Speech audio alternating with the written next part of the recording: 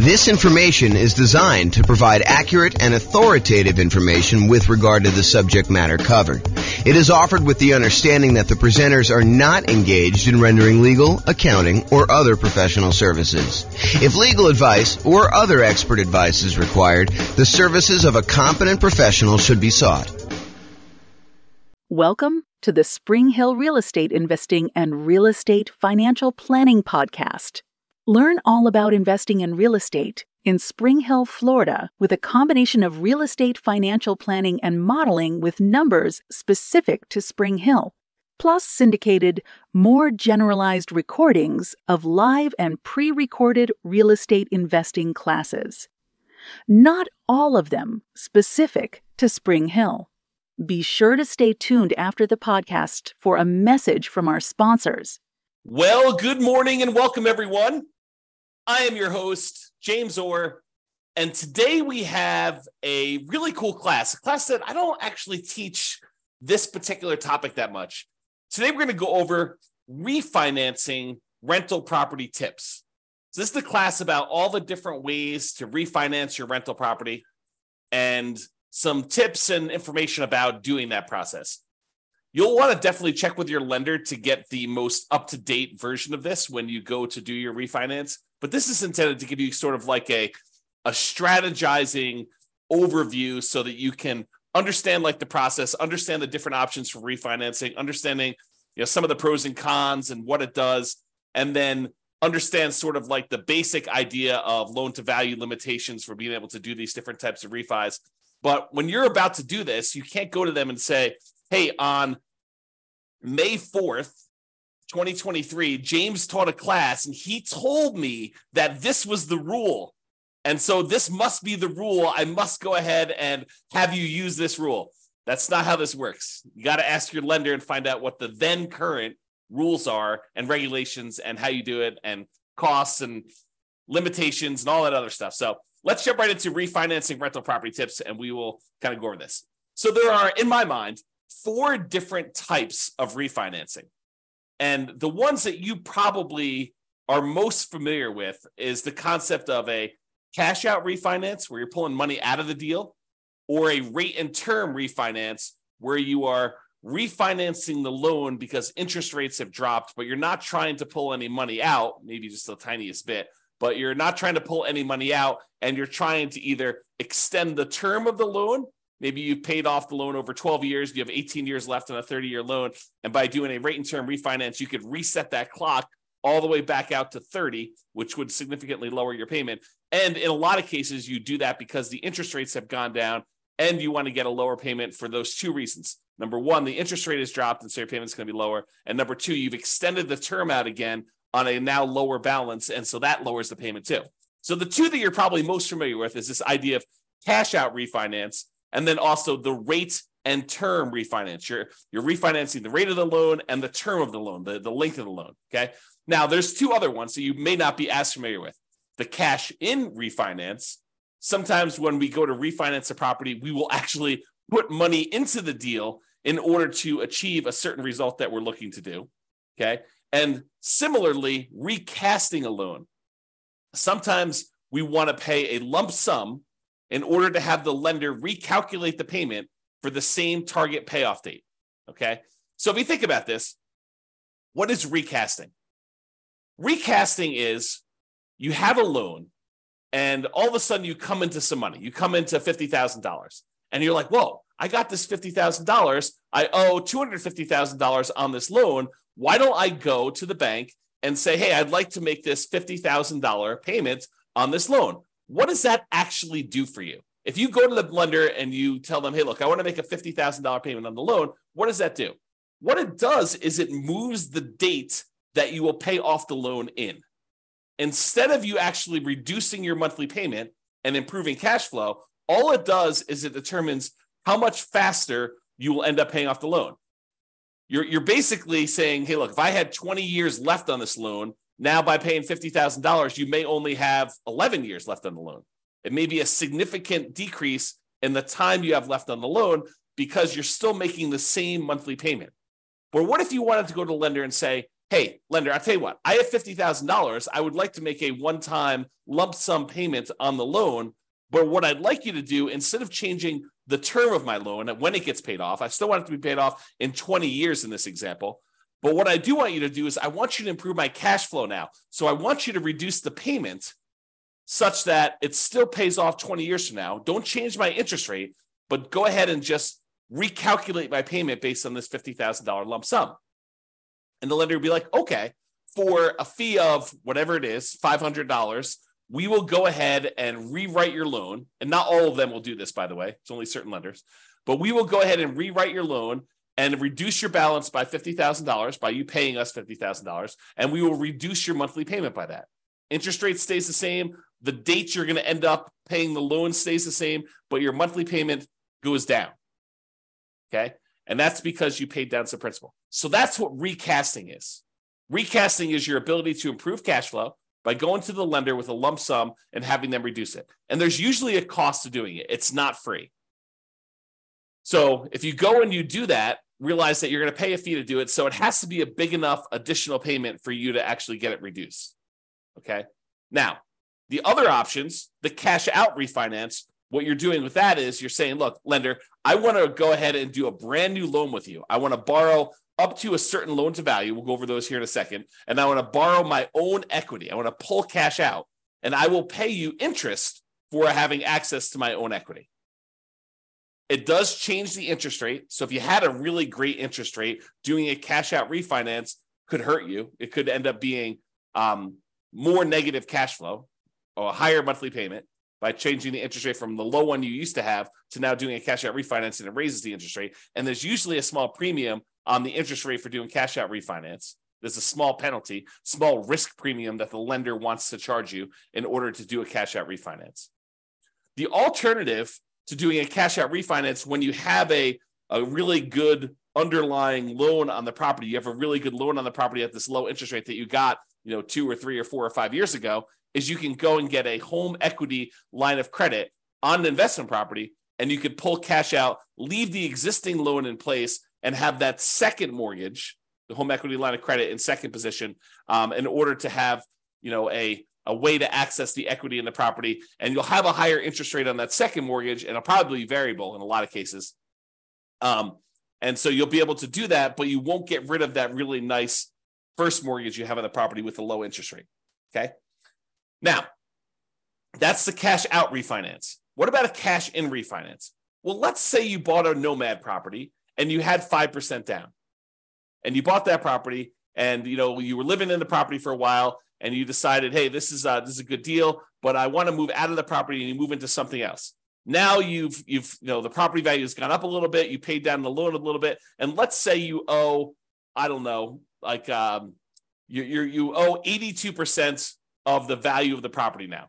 You started off with 5% down, and now it's increased so that you have 18% equity, 82% loan to value. Well, let's say you wanted to do a refinance because the interest rates have changed, and you'd like to be able to change the interest rate on your loan. They've improved enough where you want to go and do this, but you're not quite at 20% PMI. You're not quite at 20% loan to value. And if you're less than 20% loan to value, you may have private mortgage insurance in your property. And so you may choose to voluntarily put more money into the deal, put cash in when you refinance in order to get a more appropriate loan to value, a slightly better interest rate, and maybe even eliminate PMI. Another example of this, let's say you have 23% equity in the property. And if you put 2% more down, you get over the threshold of being at 75% loan to value or 25% down, which improves the interest rate you're going to get on the loan. So not only are you borrowing less because you put 2% more in, but also your interest rate has improved because going from that 23% equity position to 25% equity position gets you over a threshold where the interest rate actually improves on that loan. And so you do that. And so that's an example of cash in refinance, and why in some cases, even though a lot of times we're trying to optimize the minimal amount of money we have in a deal, sometimes we will voluntarily put more into a deal because it is advantageous for us to do so in certain situations. So you need to really take that into account. Okay. So we talked about cash out refinances where you pull out money. interest rate changes, you're kind of borrowing your own equity, you're starting to make interest payments on the equity that you have. Cash in refinance, you're adding money when you do a rate and term, not rate and term, you're adding money when you do I guess it is a rate and term, but you're adding money when you go ahead and refinance the loan. You're changing the interest rate, you're changing the term of the loan. Sometimes that improves your loan to value. Sometimes it gives you a better interest rate. Sometimes it gets rid of PMI if you were less than 20%, kind of have an equity in the property. And then your rate and term refinance, where you refinance, you change the mortgage interest rate and you change or reset the term of the loan. You do not pull money out except a very small amount sometimes. There's usually an amount that a lender says, hey, look, as long as it's under $1,000 or $2,000 is the one I hear probably most common. As long as it's under $2,000, you're getting some cash back, that's fine. But if it's more than $2,000, that's considered cash out refinance, and it's not considered a rate and term refinance, okay? So you can pull a little tiny bit of money out, so you're not having to do that when you're doing the rate and term. And then finally, that idea of recasting, where you pay a lump sum in to have the lender recalculate your payment for the same target payoff date. The interest rate tends to stay the same for this. Okay, so those are the 4 types of refinancing that we covered. When you do a refinance, it is very likely that they will require a new appraisal. And I think that is an increased likelihood for cash out refinancing. Now, we've seen a movement lately where lenders are moving toward not requiring some appraisals in some very specific situations. Definitely want to contact your lender and find out what the then current rules are. But we are seeing a movement toward not having to do new appraisals. Doing some type of like desktop underwriting where they check the value using some of their automatic valuation modeling, AVM type models where they're doing that. Or maybe if you had a certain amount of equity in the property, they don't even need to do an appraisal at all. So be aware that may be the case, but plan for it. Plan that there's probably going to be an appraisal cost unless you talk to your lender and your lender says, nope, not going to be an appraisal for you. Okay. If you do cash out refinance, I think that the odds of you having to do a new appraisal is going to be higher. Okay. Now, most refinances allow you to refi in the closing costs for getting the new loan. In some cases, the appraisal costs of getting the new loan. And in some cases also, a certain limited amount of buying down the interest rate to be rolled in. So you could go and say, hey, look, I want to go do this refinance on the property. I've got a bunch of equity in it. I want to roll in the closing costs, so that'll get added to your loan balance. I want to roll in the cost of the appraisal, so that'll get rolled into your loan balance. And because interest rates are low right now, and I'm going to have this loan forever because I'm not going to refinance again, I want to buy down my interest rate so that I can get improved cash flow. And you could roll in the buy down as well. And there may be restrictions on this, so go check with your lender. But that is my understanding that a lot of these can be rolled in up to a certain amount. Now, you may not be able to refinance with conventional financing options once you get above the loan limit. So once you get, for example, 10 loans, 10 conventional Fannie Mae, Freddie Mac loans, FHA loans, USDA loans, VA loans, once you get 10 of those on your credit report, on your tax return, and there may be some weird exceptions where if you and your spouse have totally separate tax returns, have totally separate properties that you own independently, where you can actually get 10 in your name and your social security number, and she can get, or he, whatever it is, can get 10 more on their social security number and their tax return, as long as you are doing separate tax returns and they're on separate social security numbers and you're not deeding them to each other and being on title. But check with your lender about what this limitation is. But once you get above that 10, you may not be able to easily do any type of refinancing, even rate and term refinancing, until you get down below 10.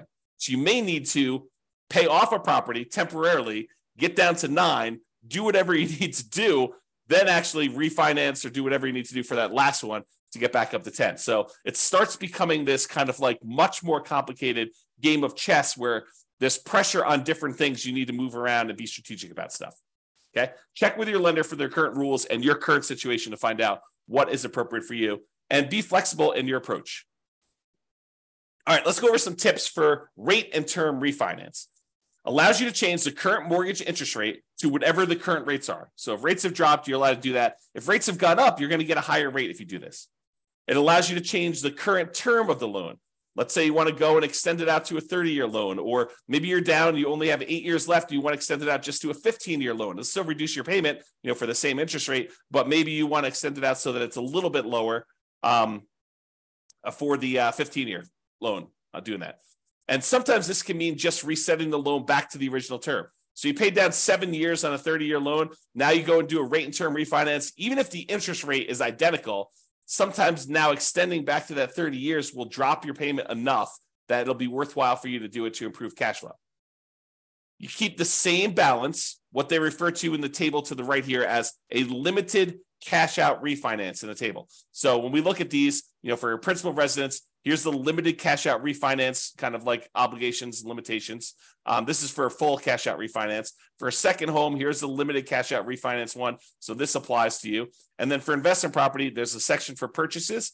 There's a section for limited cash out refinance, which is what we're talking about for rate and term.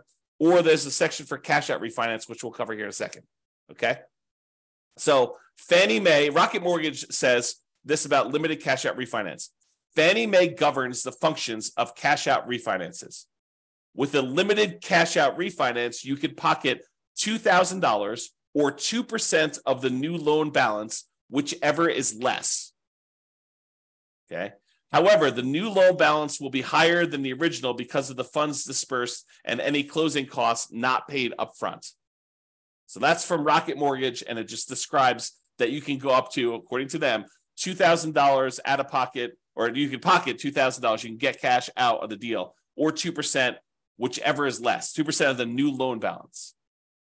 Okay, so realize if you have a relatively low balance, you may be limited by the balance of the loan, or $2,000, whichever is going to be lower. So let's talk about the maximum loan to value. So investment property, if you're doing this limited cash out refinance of 1 to 4 units, anything more than 4 units, 5 units and up is considered commercial property. And those are different rules completely. But if you're doing 1 to 4 units for a fixed rate mortgage and adjustable rate mortgage, the maximum loan to value you can do is 75%. Okay. So you can go up to 75% loan to value. You'd leave 25% in the deal when you do this rate and term refinance, this limited cash out. Now, if you're living in the property, you could do a limited cash out refinance on 1 unit. You can go to 97% with a fixed rate mortgage or 95% with an adjustable rate mortgage. If you're in a duplex, you can go to 85% for a fixed rate mortgage and adjustable rate mortgage. And if you're in a triplex or fourplex, it's 75% loan to value, sort of like what an investment property would be. Okay. And that's for the limited cash out refinance. Also happens to be for the purchase for those.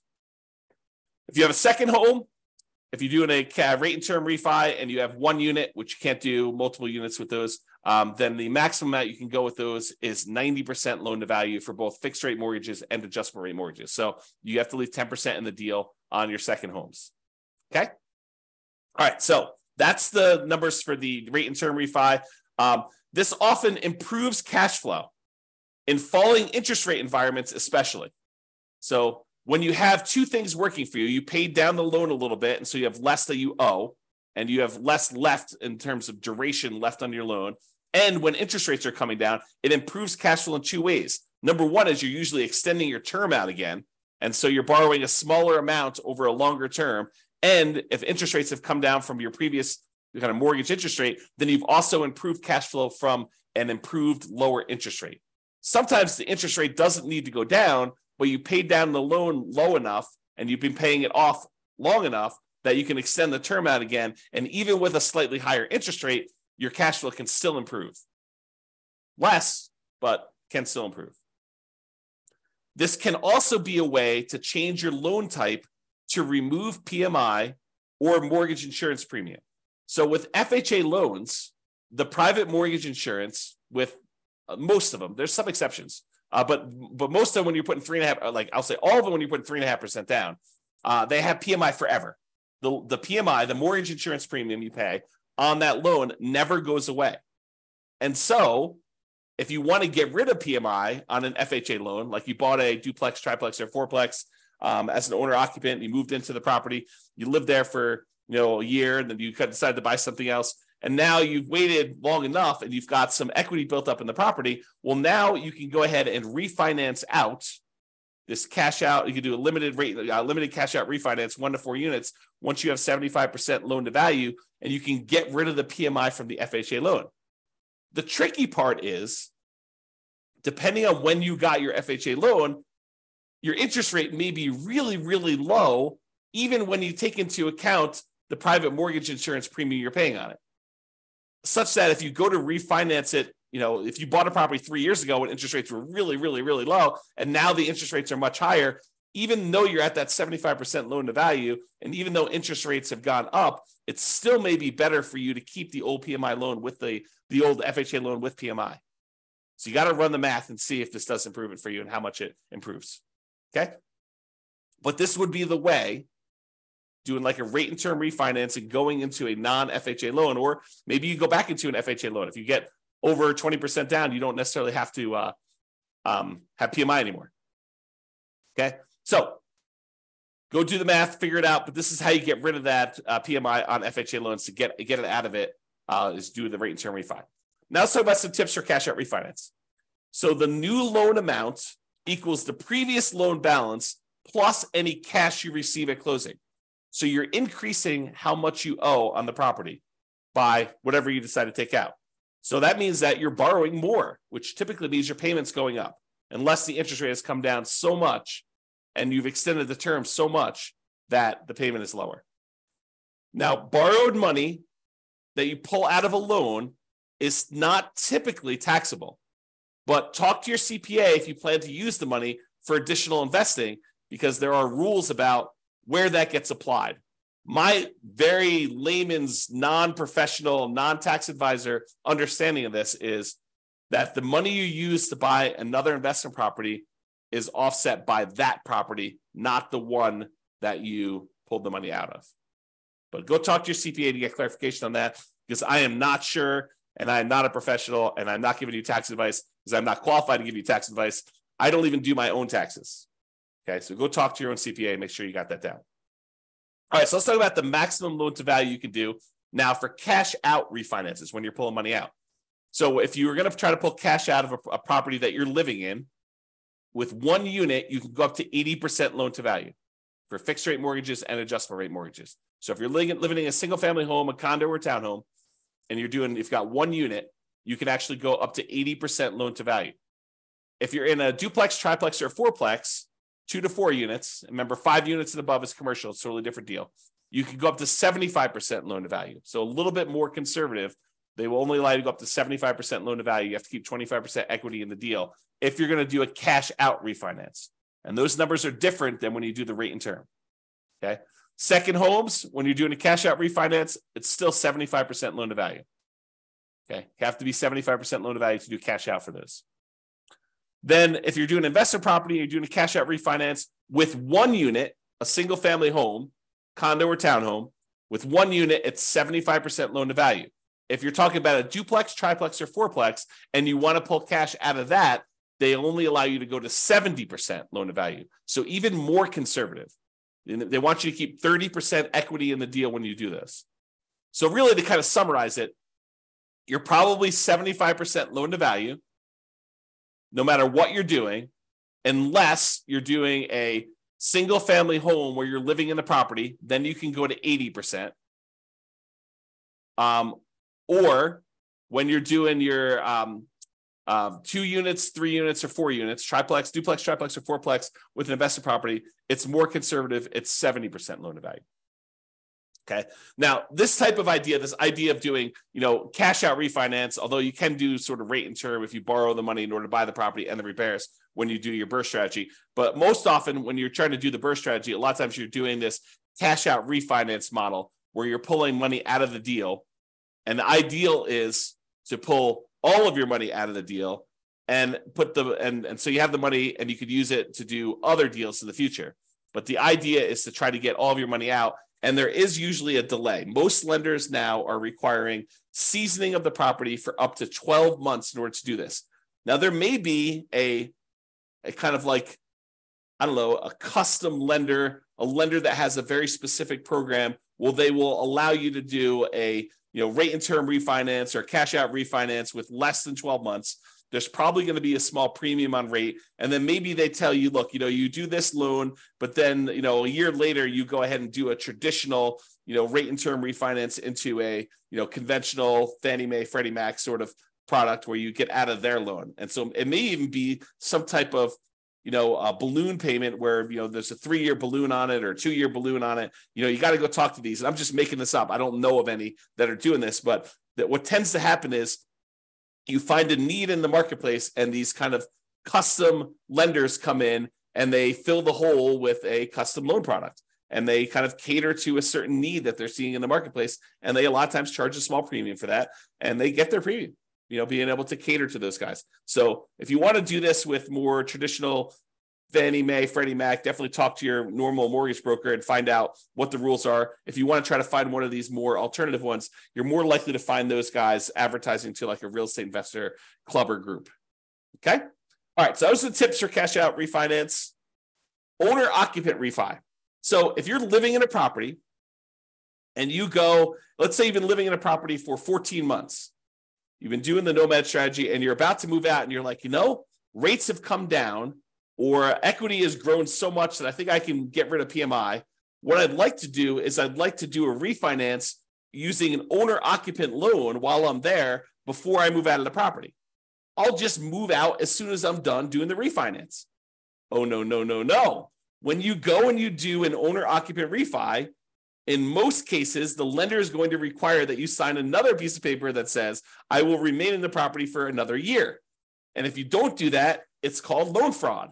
This could be a version of like equity stripping, where you have a bunch of equity in a property as an owner-occupant, you do a refi, you max out the loan you can get on it, you pull all of the equity out of the property, then you kind of like leave the property. Maybe you keep it. Maybe you just abandon it. And you kind of say, look, this was cheaper than paying a real estate agent. I only have to leave 5% in the deal.